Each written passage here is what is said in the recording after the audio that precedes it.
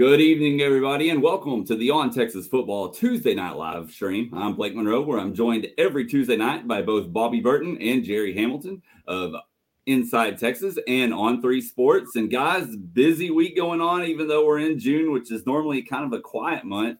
Recruiting, there's basketball, I mean, just everything going on. So let's jump right into it. Jerry, I know you've posted a lot of recruiting stuff today, so just go ahead and tell everybody what's going on in the world of recruiting when it comes to the Longhorns. Well, yeah, if you aren't on Inside Texas, you missed a lot of breaking news today.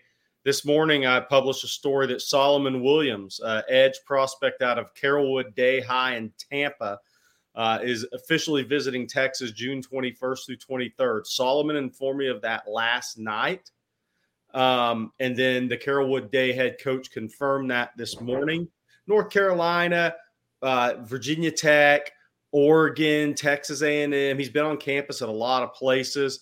There's Solomon Williams right there. Highly productive edge prospect. He may not have ideal height, but if you watch his tape, he is physical. He's got a motor, and he has a natural bend, an understanding of how to rush the passer. Had 15 and a half sacks in 10 games last year. So that was a big one for Texas, and adding another official visitor. This one kind of a late week, not a weekend, a late week visitor. Then I published a story on Jordan Johnson-Rubell and Corian Gibson. Just a little more on those guys. Jordan Johnson-Rubell will take an official visit to TCU tomorrow and Thursday before him and his mom head to Ohio State for the weekend. Then Jordan Johnson-Rubell's got Texas the 23rd through 25th.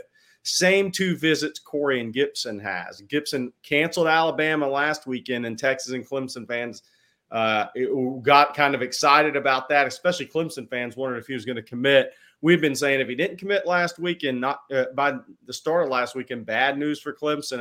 And I maintain my RPM to Texas right now on that. The interesting part that I put in the reported Inside Texas today is that Jordan Johnson-Rubell and Gibson grew up in Fort Worth together. They're essentially best friends. The moms are really close. So they're taking these visits together. There's going to be a big birthday bash for Corian on his Texas official visit. His birthday is that 24th, I believe, that Saturday. So there's going to be a big birthday party for Corian at that Texas official visit. And I have both of my RPMs there, and I'm sticking to them. Basketball had a couple of unofficial visitors. One kid today from Round Rock Stony Point at 24 forward. But tomorrow, Bobby, it's going to be a name you may know. There's a kid named Nick Cody, a 6'8" combo forward. It's trending towards a small forward from Carrollton Newman Smith, making an unofficial visit. Kansas just offered him. I have him on offer watch for Texas. It's the son of Nakia Cody. Remember him at Cleburne, Baylor in the NFL? Safety. Yeah. Yep. Pretty good player, right? So his son's a 6'8" forward. So there's your football and basketball updates today. If you're not on Inside Texas, if you're not, you should take advantage of our special that runs out at midnight tonight. Hey, guys, I want to get real quick. We've got Blake. I want to lead something in here because we've got a special guest tonight coming to us live from Tulsa, Oklahoma. Justin Wells is joining us. He's actually out at Danny Okoye's practice. That's the big defensive end. He's playing wide receiver, 6'4", 230. Justin is out there tonight in Tulsa. Justin, what's the latest on Danny Okoye, and how does he look as a player? Guys, the secret's out. The On-3 number 1 edge in the country for 2024 is legit. This kid is a good 6'4", 6'5", 225, 230 pounds. I sent some video in earlier. He's running routes out here. He's got soft hands. He's got good feet. He's got that frame that can definitely switch from the interior, from the outside edge potentially to sliding inside. He's got a lot of versatility. Talked to a couple of his coaches. He's got a lot of toughness. He loves the sport. He's out here treating the water boy like his teammate. And to me, that body language, those are big signs. Not to mention, he is ginormous and as advertised, fellas. Justin, you're too far from the action. You need to move in and take a hit for the team. Get a little closer. If you get hit, it's not the end of the world. Hey, Justin, I got to ask you. Friendswood.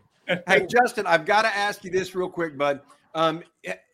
you've seen a lot of top-ranked defensive ends. Is he one of those elite guys in your mind, or is he a top 200 kid in the country? Like, where is he fit in this idea? Bobby, it's hard to tell right now because of this is homeschool 7-on-7, and I think the competition is definitely a little bit lower. But from an agility standpoint, a size, strength, all those abilities, I think the guy is fabulous. He reminds me of those kids that Mac Brown used to go into private schools in Dallas at St. Mark's and pull out and turn into all-conference All-Americans. He reminds me of one those Mac Brown kids in the late 2000s. Good size, good attitude, great smile. There's no question he's the number 6 edge. I actually think that could be a little underrated. I just want to see more tape and film and see what the competition level is. Hey, Justin, have you got a feel for how big the academic piece is in his recruitment? Being a homeschool kid, how big will that be for Texas? Not yet. I haven't been able to gather that yet. He's still playing, and all we've done is chat a little bit before and actually during the game. But I'll get more one-on-one from him, and I'll have an update up on Inside Texas later tonight. About the latest with all these things. There's a lot of questions we have, and I got a lot to ask. And Danny has been tremendous. Kind of helped me to make sure I was here today from that long drive, and so I'm very grateful. But I'll have more of that info later on at InsideTexas.com. All right, thanks, Justin. I appreciate it, bud. Get back to watching it, and we'll look forward to the report later. 10-4. Thank you, J-Dub. All right, so there you go. Well, guys, besides all the recruiting news, and then, of course, what we just heard from Justin, the other big news is tomorrow the SEC schedule comes out, I believe, at 6 p.m., and so a lot of speculation going on about that. Everyone's, waiting to see what exactly happens. What are y'all's thoughts on that? Well, I mean, I've got a trivia question today. So what was the score the last time Texas played Texas A&M? And if we have to go past 30 seconds for this trivia question, I'm going to be surprised. I honestly don't remember the score, but I know it was Mike Sherman's end game. Yeah, it was. Indeed. I mean, dude, he was like in a crowd. He was like down almost on his knees, like in a praying position before that kick. I'll never forget that because he knew how big that kick was for his job security at A&M. He even bowed his head. Yes. That was one hell of an offensive line that guy was building when he got fired. I'll tell you what. It was. Somebody walked in the 4 first-round draft picks and a Heisman Trophy winner, okay?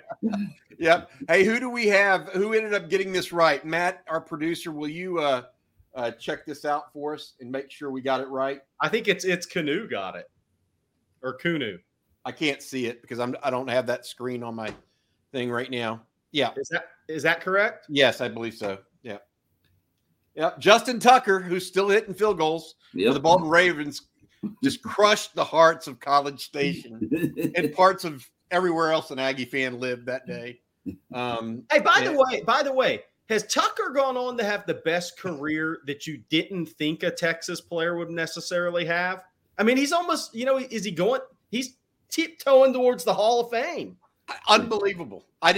Jerry, I agree with you. I thought he would catch on because I did think he was good enough. Right. But I had no clue that he may be one of the top 2 or 3 kickers of all time. That's literally where he's headed for right now. Yeah. It's not already there. Hey, I want to say thank you to Energy Texas. I need to do that, guys. And then we've got some questions already coming in we want to get to. Energy Texas is here to help Texans take their energy savings to the very next level. With our Freedom Flex plan for $4.95 a month, you can switch plans every 30 days without penalty. That's right. You can switch plans.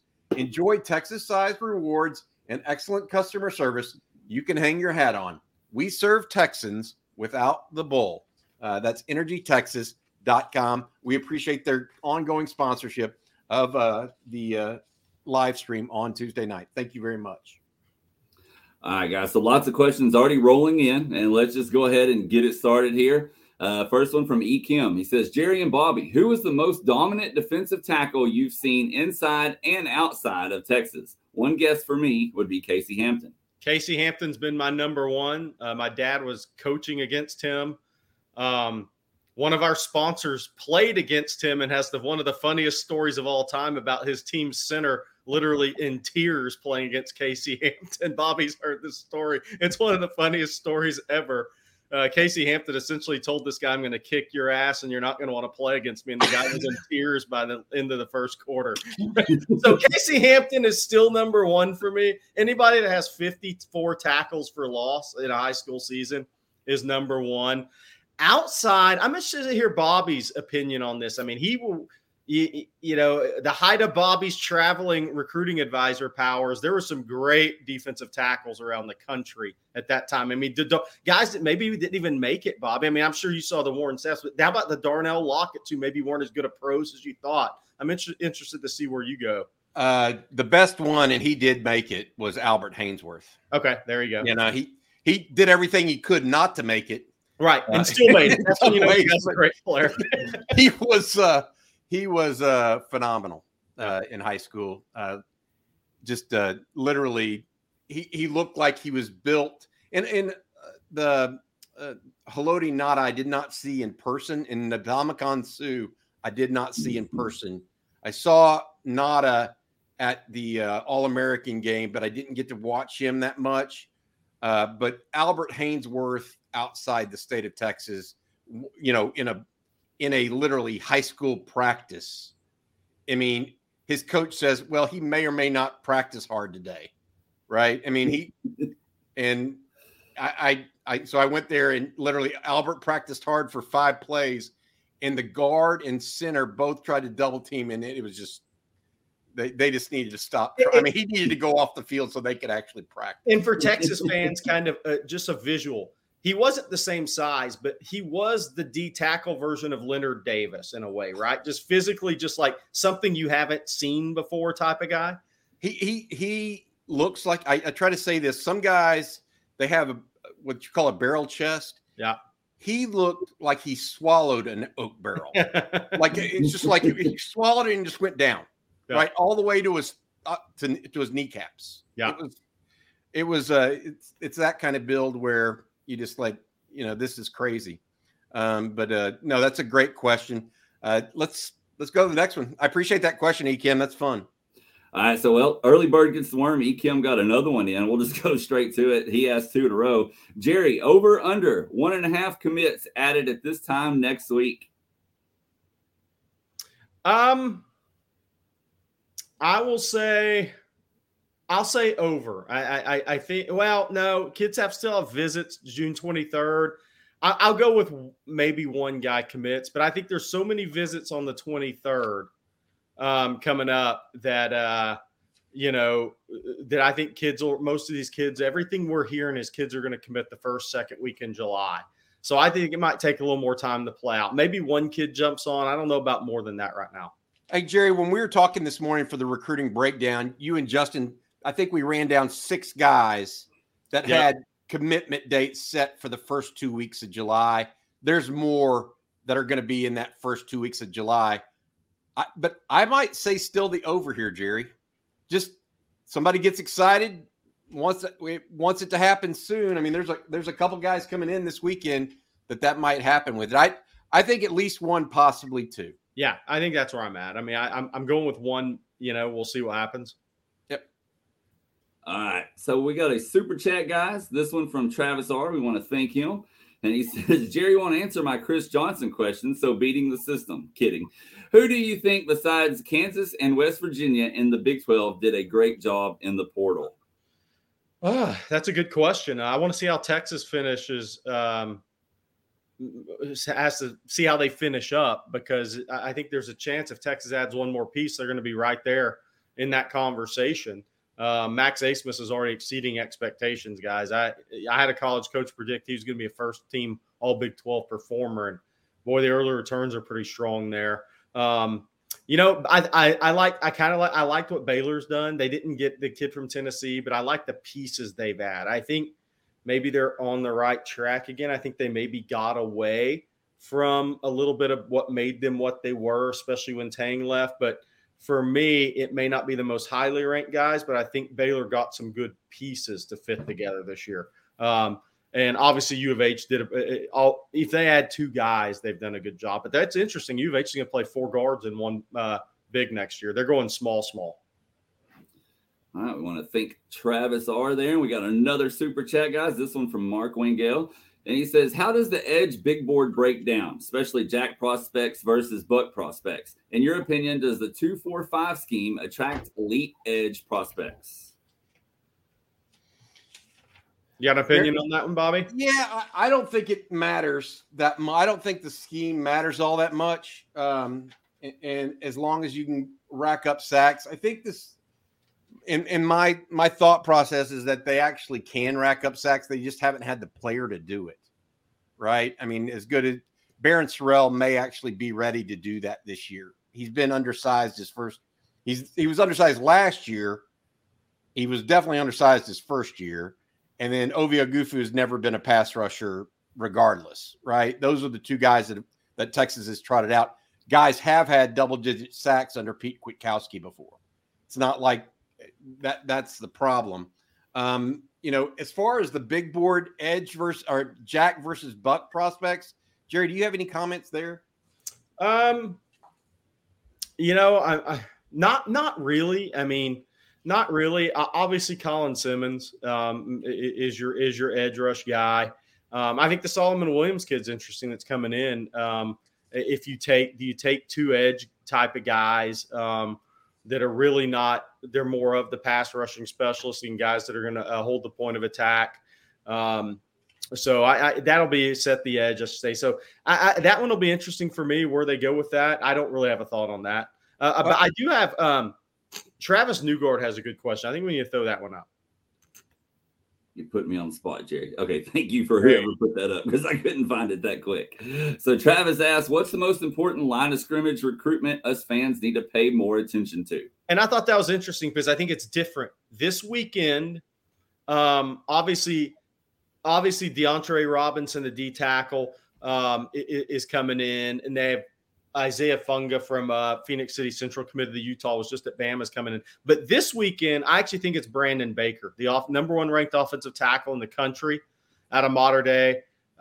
Look, his brother Gary played at Oregon from 2015 to 2019. A lot of people, I think, on the West Coast think Oregon's the team to beat. What's interesting is Brandon Baker chased Texas for that official visit on the 16th to 18th, not the other way around. I think he had a really good spring game visit with his family, and he wants to come back and make this official visit. That doesn't mean he won't ultimately end up at Oregon, but I think it's interesting that he wanted to make this Texas visit, and he actually reached out with the date, and then Texas just had to make it all work out because a majority of their linemen are coming in the 23rd through 25th, but Baker will be at Georgia that weekend, and he's set to decide before his senior year. The question is, that if he's still on the board late in July, does he make that last weekend in July after the dead period's over visit to Oregon, or could he commit to Oregon without even taking an official and do it later? That remains to be seen, but I wouldn't be surprised if this doesn't come down to Oregon and Texas with Ohio State right there. And I'm not counting USC out. It feels like they're a little bit on the peripheral right now. I got to say this. What position do fans need to pay attention to that they haven't? Well, it's line of scrimmage, but yeah. Yeah, that's exactly. I think it's defensive tackle. Yeah. And I was going there in the following weekend when they have Dominic McKinley, the 5-star, Jaden Jackson, TJ Lindsey, and Alex January coming in. I think both weekends for D-line, but I think that 23rd through 25th weekend, I can't tell you how much Texas likes Jaden Jackson and what a fight they have on their hands with Ohio State and Miami for him out of Brownsburg, Indiana. He's at IMG. And then just see where that dust settles with Dominic McKinley, the 5-star out of Acadiana High in Lafayette. I think that's kind of an unknown right now. But yeah, D-tackle both weekends is huge because you got to win 3 of them. Hey, I want to say this. Trying to break down Jack and edge for Mark W. or Mark Wangale. Simmons is definitely a rush edge. Solomon Williams is definitely a rush edge. Deshaun Warner, rush edge. I think Zena and Okoye can play the other side. Yeah, those are my thought process right now. how that big board looks, I would say that Simmons and Okoye/Zena are those top three groupings. That doesn't mean they're not also intrigued by Deshaun Warner and Solomon Williams as well. All right, guys, we got another super chat that just came across. This one from Justin Yarbrough. And by the way, I want to thank Mark earlier. Didn't get to thank him again. But Justin asks, any update on Selman Bridges, Jerry, and which Longhorns do y'all think had the most disappointing NFL career? That's a great question. I hope none of them are listening. Selman Bridges, I think Texas remains in a good spot. Look at TCU, Arkansas. They're in the mix there, obviously, with official visits. But I think Texas heads into the 23rd through 25th in a good spot for Selman Bridges, and we'll see what happens. Most disappointing Longhorn NFL career. Bobby, I'm going to let you go first, and I'll follow up with the burial. I hate to say it, but it's Vince Young. For the talent level, that's a pretty good one. Yeah, I mean, he had so much potential. And I think that Vince's issues were part him and his maturity and part his coach. I think it took two to tango, and that was like oil and water. And part who you surrounded yourself with. Yeah, no, I think it was oil and water. Yeah. You could have went to 25 other NFL teams and ended up having a better career. Jeff Fisher was not the right mix for Vince. So that, for me, I thought Vince could have played not unlike what Lamar Jackson does right now. Yeah. What Jalen Hurts has done for the Eagles. He's every bit as talented, if not more so, than some of those guys. So somebody brought up Kenneth Sims. I thought that was interesting. Yeah. I'll tell you who mine is, and it's going to sound crazy, is Ricky Williams. I think Ricky Williams was suspended for 25, 30 NFL games. Mm-hmm. I think if he had been solely football focused, he would have gone down as a top 3-4 running back in the history of the game. I think his stats would have gone there. I think he was such a rare talent at the running back position. His contact balance, guys bounced off of him. He was durable. And he could catch the football. He was a really good pass pro guy. I think he really would have gone down as one of the greats if he had been football focused only. I just got to say this. He rushed for 10,000 yards in his pro career. I mean, he didn't have – I know. You're saying disappointed relatively to what you thought he could have been. Right, exactly. Yeah. No, I mean, Kenneth Sims is definitely one going way back. And somebody said Ricky had almost 2,000. He did have a 2,000-yard season. That's why I say what I do. Then he was suspended for 20-plus games in the NFL. He missed a whole season. I mean, that guy could have easily gone down as one of the greats of all time. Yeah. Both y'all's answers are bringing up all kinds of comments in the chat. A lot of people disagreeing, but it's a very opinion. So there you go. Good question by Justin, nonetheless. All right, guys. Next question comes from Hey John, and he says, "Can you give us details as to what Texas does when it evaluates a potential recruit for an offer?" Good question. I'll try to do this, Jerry, since you've been handling most of the recruiting stuff. So Texas has a recruiting staff.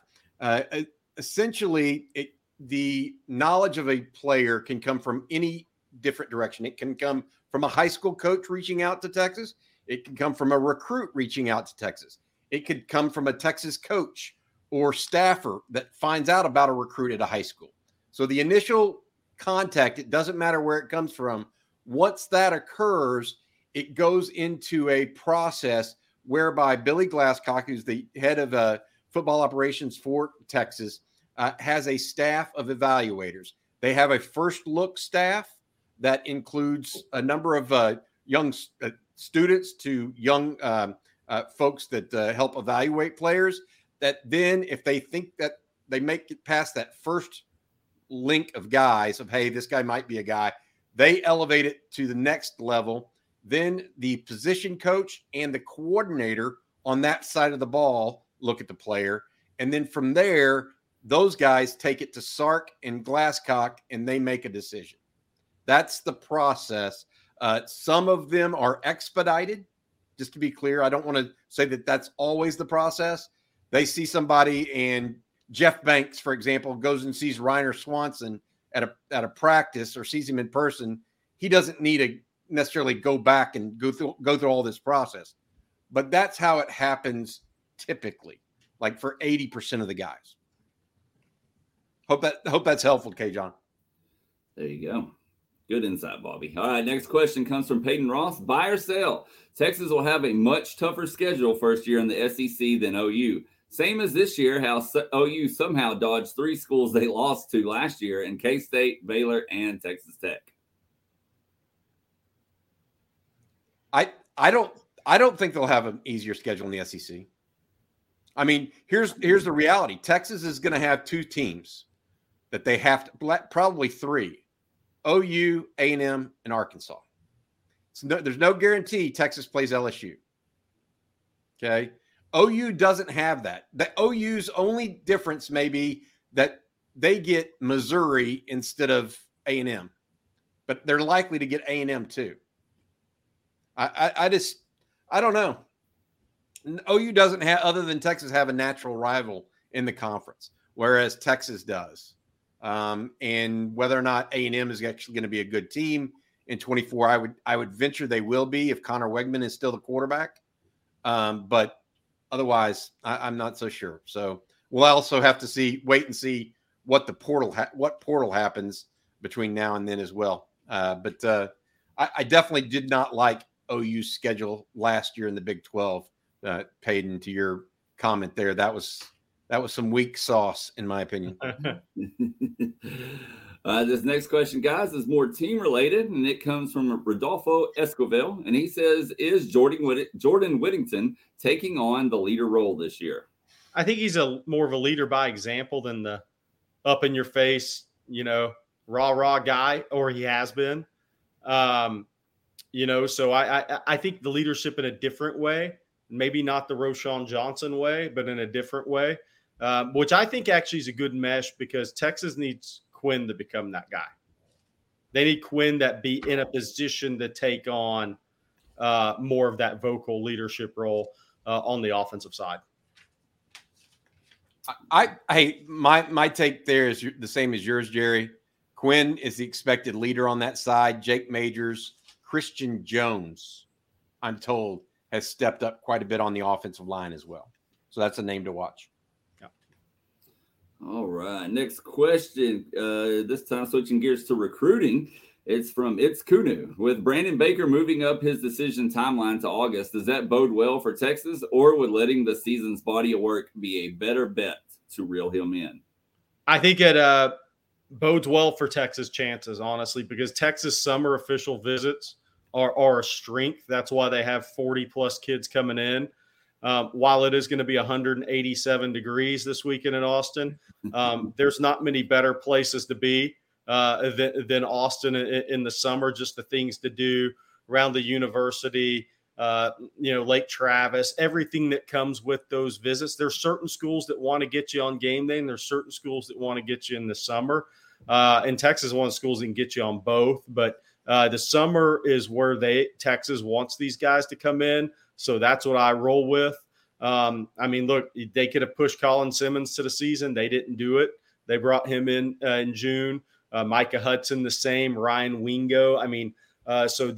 Texas is pushing these guys to June for a reason. It's where they feel like they have the best success. And I think maybe they like more of that time without having to worry about playing a football game and game prep, to where it's more time with the family. I actually talked to a family member parent of a highly ranked prospect today, and they said Texas does a great job crossing T's and dotting I's on visits, as good as anywhere they've been. All right. Next question, going back to the team here. Michael Gresser wants to know, what are each of y'all's week 1 starting offensive line predictions? Oh, that's always interesting to me.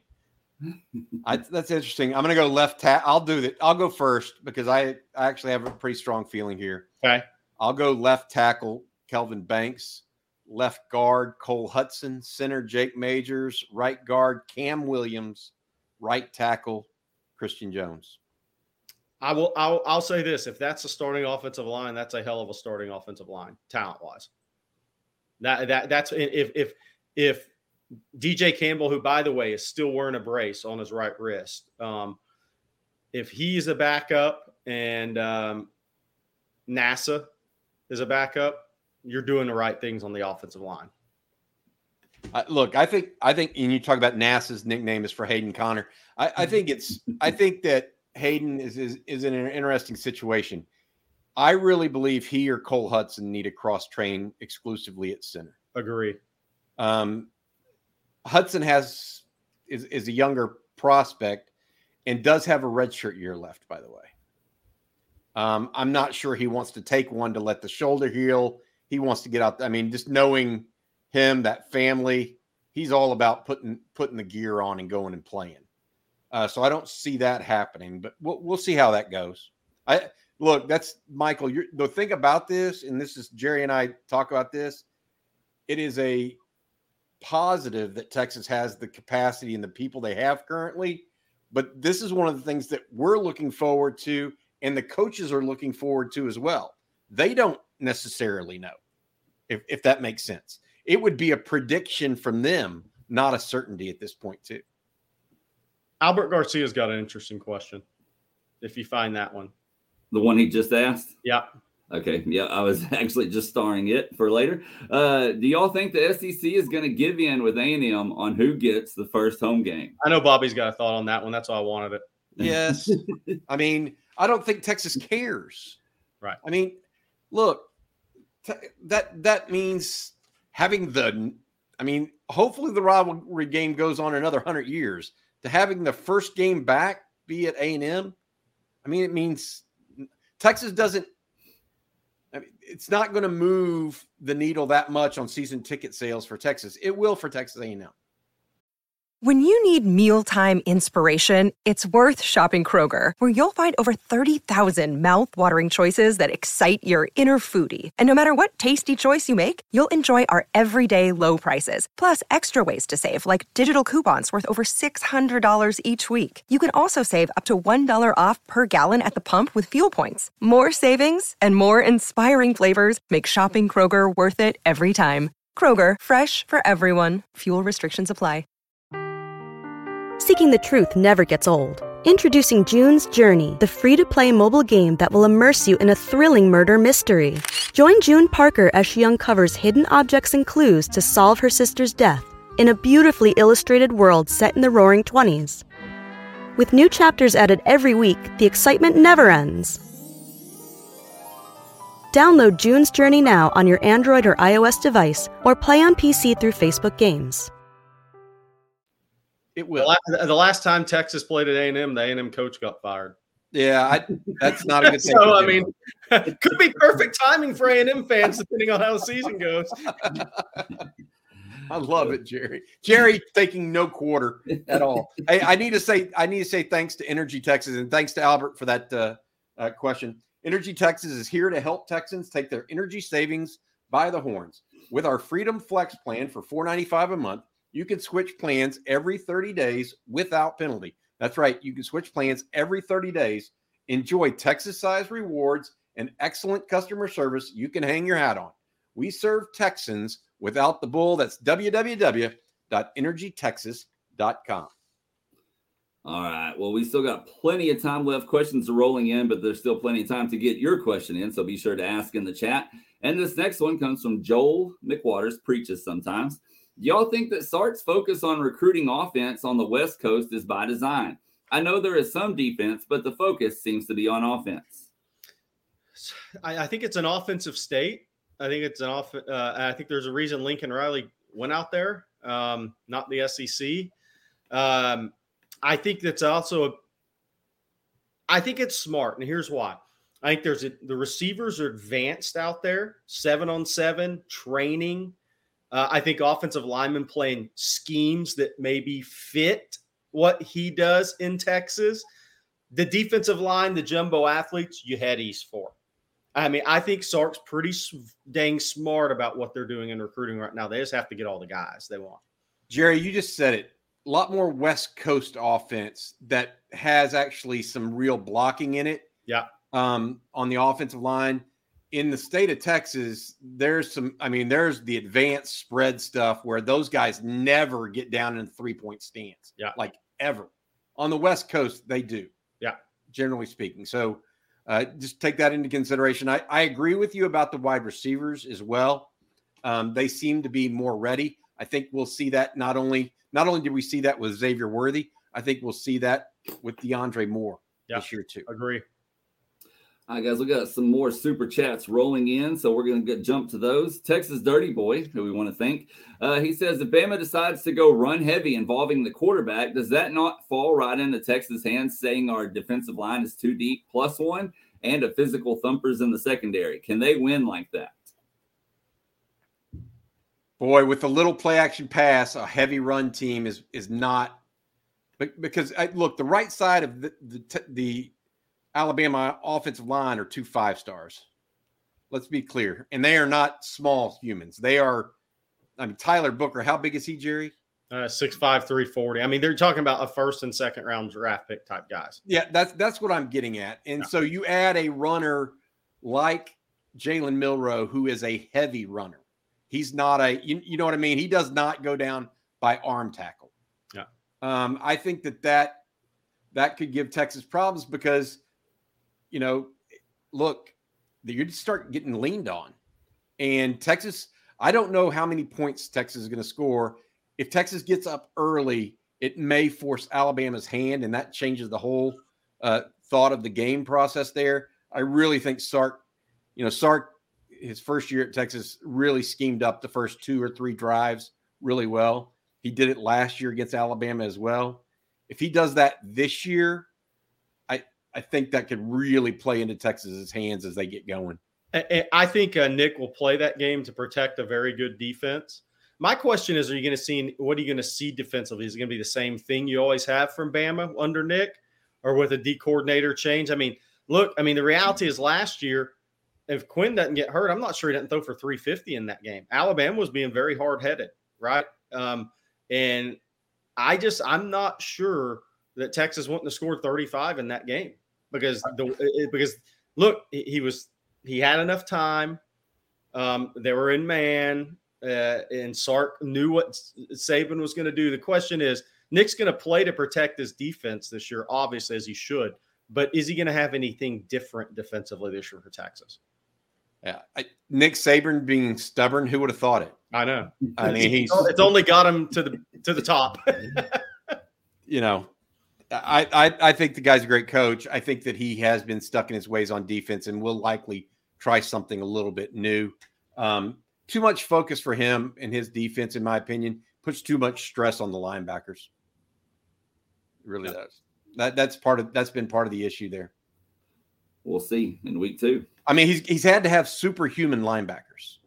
I mean, he really has for him to have a great defense. All right. Well, thank you, Texas Dirty Boy, for the super chat. We got another one here, guys. This one from Ryan Nelson. And he says, this should be the best offense since 2008. We've had 3 excellent defensive years since 2009 in 2011, 14, and 17, but none on offense. What are y'all's thoughts? Quarterback. Sam Ehlinger, other than Sam Ehlinger, Texas has been barren at the quarterback spot. I agree, and overall and offensive line talent and speed at wideout in some cases, not every case. I mean, Devin Duvernay could roll, right? But putting it all together on the field at the same time, I agree. I mean, look, and here's the thing. I think there's enough depth, too. I mean, yes, Roschon and Bijan's gone. You can't lean on that when things get tough, which is the question that has to be answered by Quinn and more 11 personnel. But you have depth at receiver. You have depth at running back. You have depth on the offensive line. You have depth at quarterback in terms of talent that fits Sarkisian's scheme. It may be green, but they still fit his scheme. So I think the talent and depth is there to even withstand an injury or two and still have a really good offensive year. All right. Well, thank you, Ryan Nelson. And this next question here, guys, comes from Harrison Saunders. And he says, can you explain what an IMG Academy is? There seems to be several across the country. Is it a high school designed to help high school kids become D1 athletes? How do academics measure up? Jerry, I got to say this. Go for it. Jerry gets this one because it's his second home. Outside the state of Texas, that's the one school you've been to more than any other, probably. I've been there a lot. I mean, when I was ESPN Under Armour, we had events there. We had Future 50 there. We had Under Armour camp there. Ray Lewis camp was there. 52 Deion Sanders camp was there. So, and then I would go when I lived in Florida 7, 8, 9, 10 times a year. So I've been there plenty. It's actually a great school for a really focused athlete. If you're not really focused, you struggle there because it's a college setup, and you have to really be able to live on a schedule there. There aren't days off. There aren't, you're 20 minutes late for the workout, Johnny, but man, you're the best player we've ever had here. It doesn't work that way. It will get you prepared for college. They do a great job from a school perspective. A lot of kids go down there so they can graduate early that don't maybe have that opportunity at the high school they go to. The interesting thing with IMG, and I look forward to the study, it needs to be about 7, 8, 10 years. They're so good in the strength and conditioning. They're so good in nutrition. I'm telling you, it's like a major D1 university that I wonder how many guys are close to finished products they're creating, Bobby. They're having guys drafted, but some of those guys from those first years weren't drafted high, that were ranked really high. And those kids are coming out college ready, but are they too close to being maximized long term? That's one question I have because the setup is so good. I think that's a fair question because that's what happens at a lot of the best high schools in the state of Texas. That's right. Same thing. They have, other than the nutrition part, they have the best weight rooms, the indoor practice facilities, everything there, extra workout periods. And that's always been the knock on a lot of Texas high school football players that come from the suburban high schools in particular. And I don't want to go through a list of kids here, but I did look at this with one of the guys at IMG last time I was down there in May. The kids that didn't make it there and transferred back to their old school were busts in college. So it's a really good indicator. If a kid can make it at IMG, he can make it in a college program because he already knows the demand. So that's one strength for those kids going to a major university. All right. Well, there you go. There's a good insight into IMG Academy. Thank you, Jerry, for that insight. And a quick comment, a super chat comment here from Ronnie Blunson. He said, had a crazy 24 hours for me. Had a pressure washing gun go off in my left hand. Good Lord. And I wanted to get surgery immediately last night. Just wanted to say hook 'em, and I love the work y'all do. So thank you, Ronnie. Appreciate it. Well, first of all, hope you're okay, man. Yeah. I hope it wasn't your writing hand. I read that wrong initially. That's why I laughed, and I shouldn't have laughed. Thank God. Thank you for the super chat. I will say this. I pressure washed my patio and driveway last week, and I literally ended up with a headache for a day and a half because I just sat there and go like that. It drove me nuts. So I feel for you, Ronnie. Well, thank you, Ronnie, and get well soon. All right, guys. Next question is from Juan. And Jerry, I know you touched on this a little bit earlier. Any basketball portal updates? And what do you think of the basketball strength and conditioning coach hire? Well, let's start with that. I love Corey Schlesinger. He's bringing a team with him. He actually was part of the Stanford strength and conditioning coach for the Stanford golf team that won a national championship. I think there's some things with him outside of even basketball that University of Texas really likes. He is a really renowned guy, a guy that Todd Wright, former Texas strength coach who's now high up with the Clippers, absolutely loves him. I just think that was a great hire for Texas basketball and maybe Texas athletics in a lot of ways. He's a really innovative guy, a guy that was successful in college and in the NBA with the Suns, and it was a real coup to get him. Basketball portal updates, same as it has been. It's going to be a grad transfer guard. I think they're going to add 2 more pieces probably. Grad transfer guard would be, ideally it's a 6'3", 6'4" guy that can play off the ball and shoot the ball. If they can get that guy that has enough experience to go with what they have, I think they're going to be a better team offensively than they were last year. And that's saying something because that was the best offensive team score in the basketball that Texas has had since TJ Ford. I mean, it's averaged more points, but just offensively. in my opinion. I mean, Kevin Durant, DJ, those guys were too young. They were awfully talented, right? KD's one of the best ever, but they were so inexperienced on that team. So as an offensive team, I think this team could be really good if they get that final experience piece. I think they'll add 2 more guys when it's all said and done before August. All right, there you go. All right, back to football. Rob Enfield wants to know if Texas goes undefeated, do they enter the SEC on equal footing with Bama and Georgia? I still say no. No. Bama and Georgia have had higher ranked classes. These programs have had a decade of recruiting top 5 classes. I mean, the worst class Nick Saban's had, I think, was ranked 6 since 2008. It's insane. Kirby went into a program with 40 NFL players. They were ready to win, and he's recruited top 5 classes since then and a couple of ones. I want to say this, and I don't say no and just dismiss it out of hand. Right.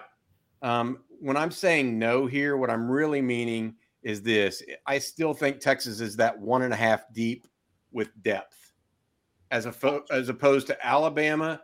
Yes, they have quarterback issues and all. Everybody is a little light somewhere. It's college football, right? Nobody is perfect. Texas doesn't have the defensive linemen at this point that match those guys. I don't think they have. They may have the linebackers. They're just young. So, again, Alabama and Georgia are probably going to put out juniors and seniors next year as opposed to Texas that will probably start either a redshirt freshman and a sophomore or 2 sophomores. So, we'll have to see. Ashton Hallman called me out. I just want to, and I love it, Ashton. I want to tell you, though, what I meant by that is these programs reload. I mean, they're in reload mode. Texas is still in building mode. You got to get through the building mode to get the reload mode. There you go. All right, so we got another super chat, guys. This one from Horns fan 224. And he says, I'm predicting a win against Bama this year. Should have won last year. Have I had too much Kool-Aid? Only if it's McKinstry next Saturday. Or in about 12 Saturdays. Only if Kool-Aid McKinstry's the cornerback for Alabama. For those unaware, his real name, given name, is Kool-Aid, I believe. Right, Jerry? No, it's God. We had him in the Under Armour game. I can't remember. He changed it to Kool-Aid. Oh, okay. Yeah. Okay. I think it's Quincy McKinstry. Okay, got it. Well, long story short is I am not predicting a win at this point. That doesn't mean I won't change my mind by the time it comes around. We actually gave our answers. And if you're interested in all of our game-by-game predictions for this season, the Inside Texas folks, make sure you check out InsideTexas.com because we all filled out a Google form for Joe Cook, our managing editor, this past week, and gave all of our updates on every prediction of every game. So please give that a look. By the way, this is a good time to mention that our producer, Matt, put this up. 3 months for $1 or 1 year for just $49.99 at InsideTexas.com. That sale ends tonight. So midnight tonight, this will be the last time you get that offer from Inside Texas. By the way, I can't keep up with Working Man, but he's cracking me up. I can't keep up with everything he's saying. But Working Man, you're doing a good job. I'm laughing. That's Quincy McKinstry. Thank you, Ryan Nelson. Yeah. All right, guys, one more super chat here. This one from Trevor Collins, and not Texas related, but Texas A&M related. Why would Jimbo have hired the CSU O-line coach? Bobby? Oh, well, the CSU O-line coach used to be the head coach that got in a lot of hot water. He is known as a guy that is old school. Would that be a good way to put it, Jerry? Old school, East Coast, kind of gruff, rough kind of guy. And he is thought to be a good O-line coach. How he gets his O-line to be good is kind of different than what most people do nowadays. He was the O-line coach for Urban Meyer at Florida and oversaw a number of guys. Texas tried to hire Steve Adazio. The guy's name is Steve Adazio. Texas tried to hire Steve Adazio at one point under Mac Brown, and he ended up taking the head job at Temple during that process. So he is an accomplished coach, But I don't know that Adazio fits with everybody, and he gets a rap for that, right or wrong. I think one of the things that it's a good time to give Kyle Flood some kudos. I think one of the things that why Flood connects so well is I think he knows how to tough love, but he's genuine, and kids really do respond to that. And I think being genuine is so important nowadays with kids. I mean, there's one recruitment kid coming in next week, and I've talked about on Inside Texas. Him and his mom, that relationship with the offensive line coach takes precedent over winning games, a meeting in Steve Sarkisian's offense, how many touchdowns Quinn Ewers or Arch Manning can throw for. It's everything to them. And that communication, like having that mom feel comfortable with her son playing for the coach he feels comfortable with, has never been more important in recruiting to me, no matter what position it is. Because with social media, and especially YouTube, you better be genuine, because anybody can go find your former comments. That's absolute Twitter. Yes. Same thing. Hey guys, good words of wisdom there, Jerry, for sure. East I know it well. East 8th wants to know best offensive line since 2006, 1998. Yes. Yeah. Yep. I don't think there's any question. I mean, I guess the one that had Perkins and Hopkins on it was pretty good, Jerry. It wasn't bad. It just wasn't great. I think this team is a little bit different in that I think that they'll be the best mix of run offense, pass protection, and run blocking. There's not a guard where I just go, he's definitely overmatched when it comes to pass protection. Right. Cedric Flowers, for example, was a really good run blocker and just couldn't pass protect. Yeah, was always you know what I mean? Didn't have the arm length. And so I think this Texas offensive line is the best since, I would say, 06, maybe 05, because Jonathan Scott was starting in 05, and he played, 7-8 years as a starter in the NFL? And Blaylock was right tackle and line center. Yeah, that was. Yeah, I think, I think maybe 05 was better than 06, but that's just me. And somebody brought up a good point. I think the next year's offensive line is going to be even better. I think I think the 2020, what will be 2024 offensive line is going to be even better. Yeah, I agree. All right, guys, next question comes from Courtney Hall. And if healthy, is Catalon a better player than Jalen Ford? Obviously, two different positions, but y'all's thoughts? That's a great question. I believe Catalon's the only player on defense that's been an All-American. Good point. I mean, he was a freshman at Arkansas, but he was tremendous. I remember SEC head coaches commenting on him in press conferences. I will say this. I think they're on the same level instinctively. I think they're better athletes than both of those guys. But there aren't many guys that are better football players than they are at their positions. I think I would agree with you for Ford in pass coverage, not necessarily in run defense.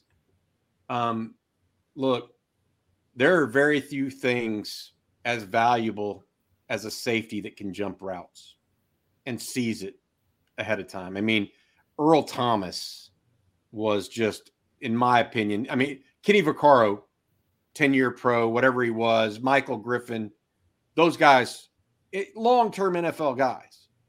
Earl Thomas was more valuable. Yes.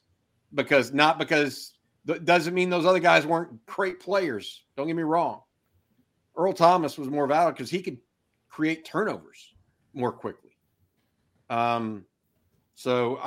If Jalen Catalon is that, and I'm not saying that he would be more valuable than Michael Griffin, because I don't think he's nearly as physical, right?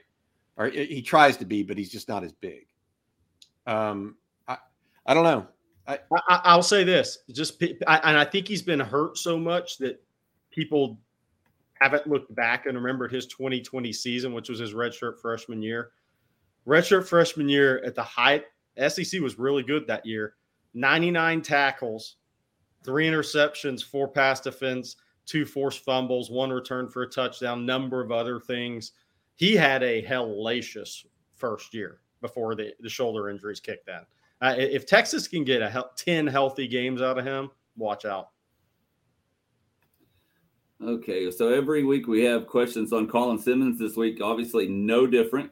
Ryan wants to know, why is Simmons so high on LSU? Georgia and Bama makes sense, but the LSU coaching staff that won in 19 isn't even there anymore. So I'll give a couple things on that. I think, one, Colin just really likes the LSU program. I mean, people have to remember he watched the LSU win national championship. LSU has won 3 national championships, I believe, since Texas won their last one. Or at least 2. So, I mean, that's part of it. But look, Harold Perkins went in there, had a great freshman year, right? I mean, that's what Texas is getting a lot of run from Kelvin Banks' freshman year with guys like Brandon Baker and some of those players. That matters. And look, Brian Kelly beat Alabama and went to the SEC title game in year 1. I mean, that's a pretty good message to send to a kid who already likes you. I still think, even though he's on an official visit to SMU, which we haven't covered, but I'm sure he's got a great view from Jordan Hudson's high rise tonight. He's not going to SMU. I'll be shocked. I think he's going to play in the SEC. I think it comes down to LSU and Texas. I think either one can win that recruitment. If you're a Texas fan right now, the thing you don't like is it looks like LSU gets the last official visit, November 11th for the Florida game. All right, guys, this next one is actually a 2-part comment question. So I already put the first part up, and this from Drew Smalley. And he says, it's evident as a fan that Sark is a much better interview, is more accommodating, more articulate, and personable with media than both Herman and Strong. Let me 100%. Part up. Is that lost on you as media members, or is it a point of discussion? What do you appreciate about Sark? I'm curious to hear. I think he is a great interview. I think his press conferences are awesome because I think it's very easy for Texas fans, college football fans, to understand what he's saying. I think he presents everything in a great way. And I think he's real. I think he's genuine. And I think that's why part of the reason that Texas had success in recruiting, that no unexpected guys went into the portal after the spring. I think there's a genuineness there. I think you get in a fair shake. I think you know where you sit at Texas if you're a football player, and I think that matters a lot. I think the worst thing that can happen is you go in and talk to a coach, you leave the office, say, this guy's full of it.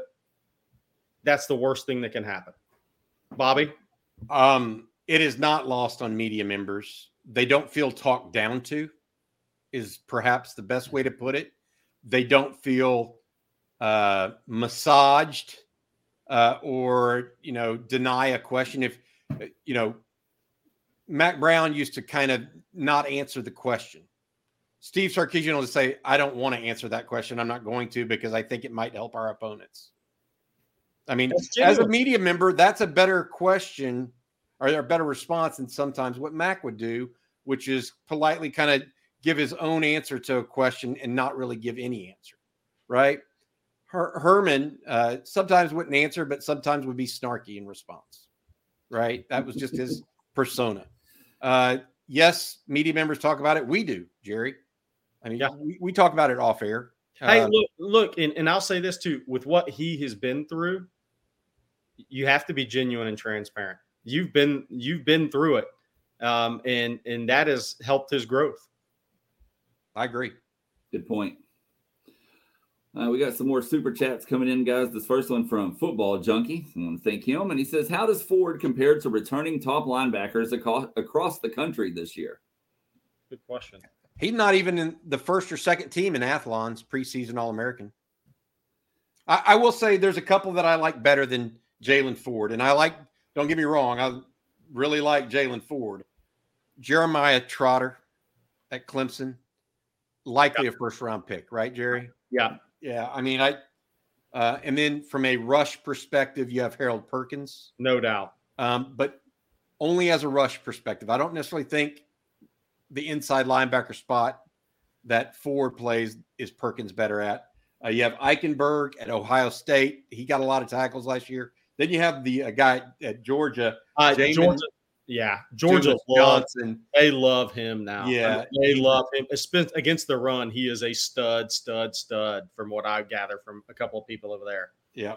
Otherwise, I'm good. I think that he compares.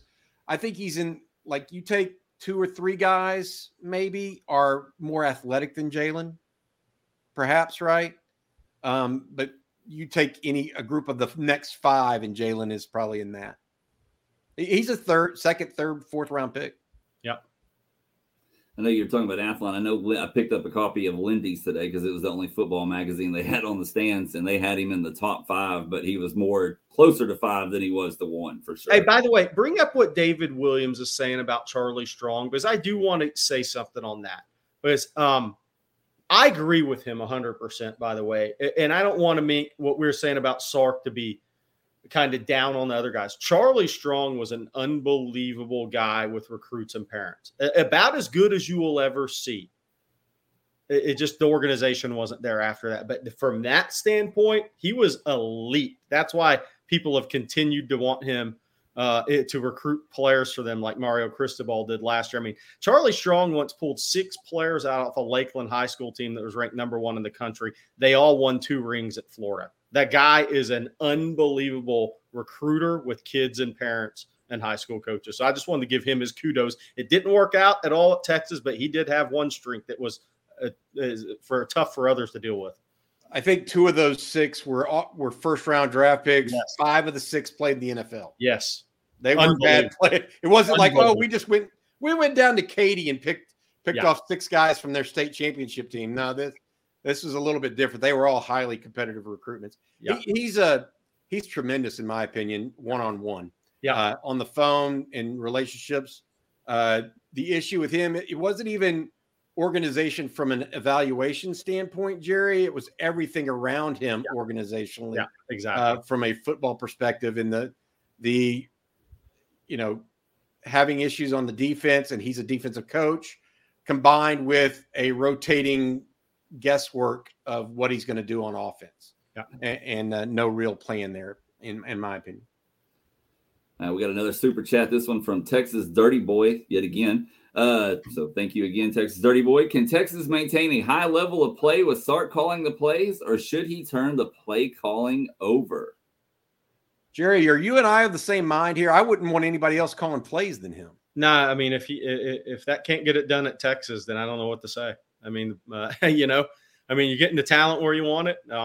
You have experience at quarterback. You have you're better at wideout. You got a potential All-American, maybe second team at tight end, because Brock Bowers may have any award already sewn up unless Coach Bobo doesn't get him the ball this year.